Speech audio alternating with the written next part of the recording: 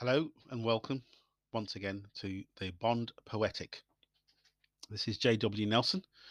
You can get me on jwnelson309.com or at jwnelson3 on Twitter. This is the fourth episode in the Poetic series with the Bond series, the James Bond franchise that's ran for the last 50 years or so. And now we see 007 in what I have titled Thunder and Balls, which obviously refers to Thunderball, which is the fourth film. And my poetic version of Thunder and Balls goes something like this. The years roll on and Bond is still alive.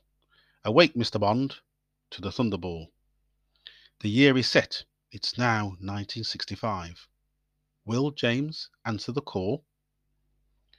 MI6's nemesis remains alert. Spectre have stolen the atomic prize. No time for Bond to chase the skirt. Focus now, Bond, on Spectre's timely demise. To escape from his tightest spot, finally Q delivers Bond tech in style. Remaining cool, never hot, Bond raises the stakes and flies. Into the Caribbean delights, into the den of Mr. Largo. 100 million is in his sights. Has Bond immunity against Miss Domino? The world is on the brink. That ransom has to be paid. They need a boat that won't sink.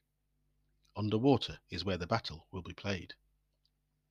In widescreen view you did see lighter support the mercurial Bond. Fleming's heroes fight the enemy. No time for fear or to abscond. A first-time aquatic leads the way. Largo knows the waters below. The Bond-lighter combo manages to hold sway. Our enemy gets a hit and a blow. Miami is the final location. On board, Domino gets her sweet payback. Largo retires on a permanent vacation. There's no need to continue the attack. Into the arms of Bond does she fall? M surely would not approve. Maybe this once, for saving the Thunderball. You can't stop 007 when he's in the groove. And there you have it. Episode 4, Thunder and Balls, relating to Thunderball, the fourth Bond film, starring Sean Connery.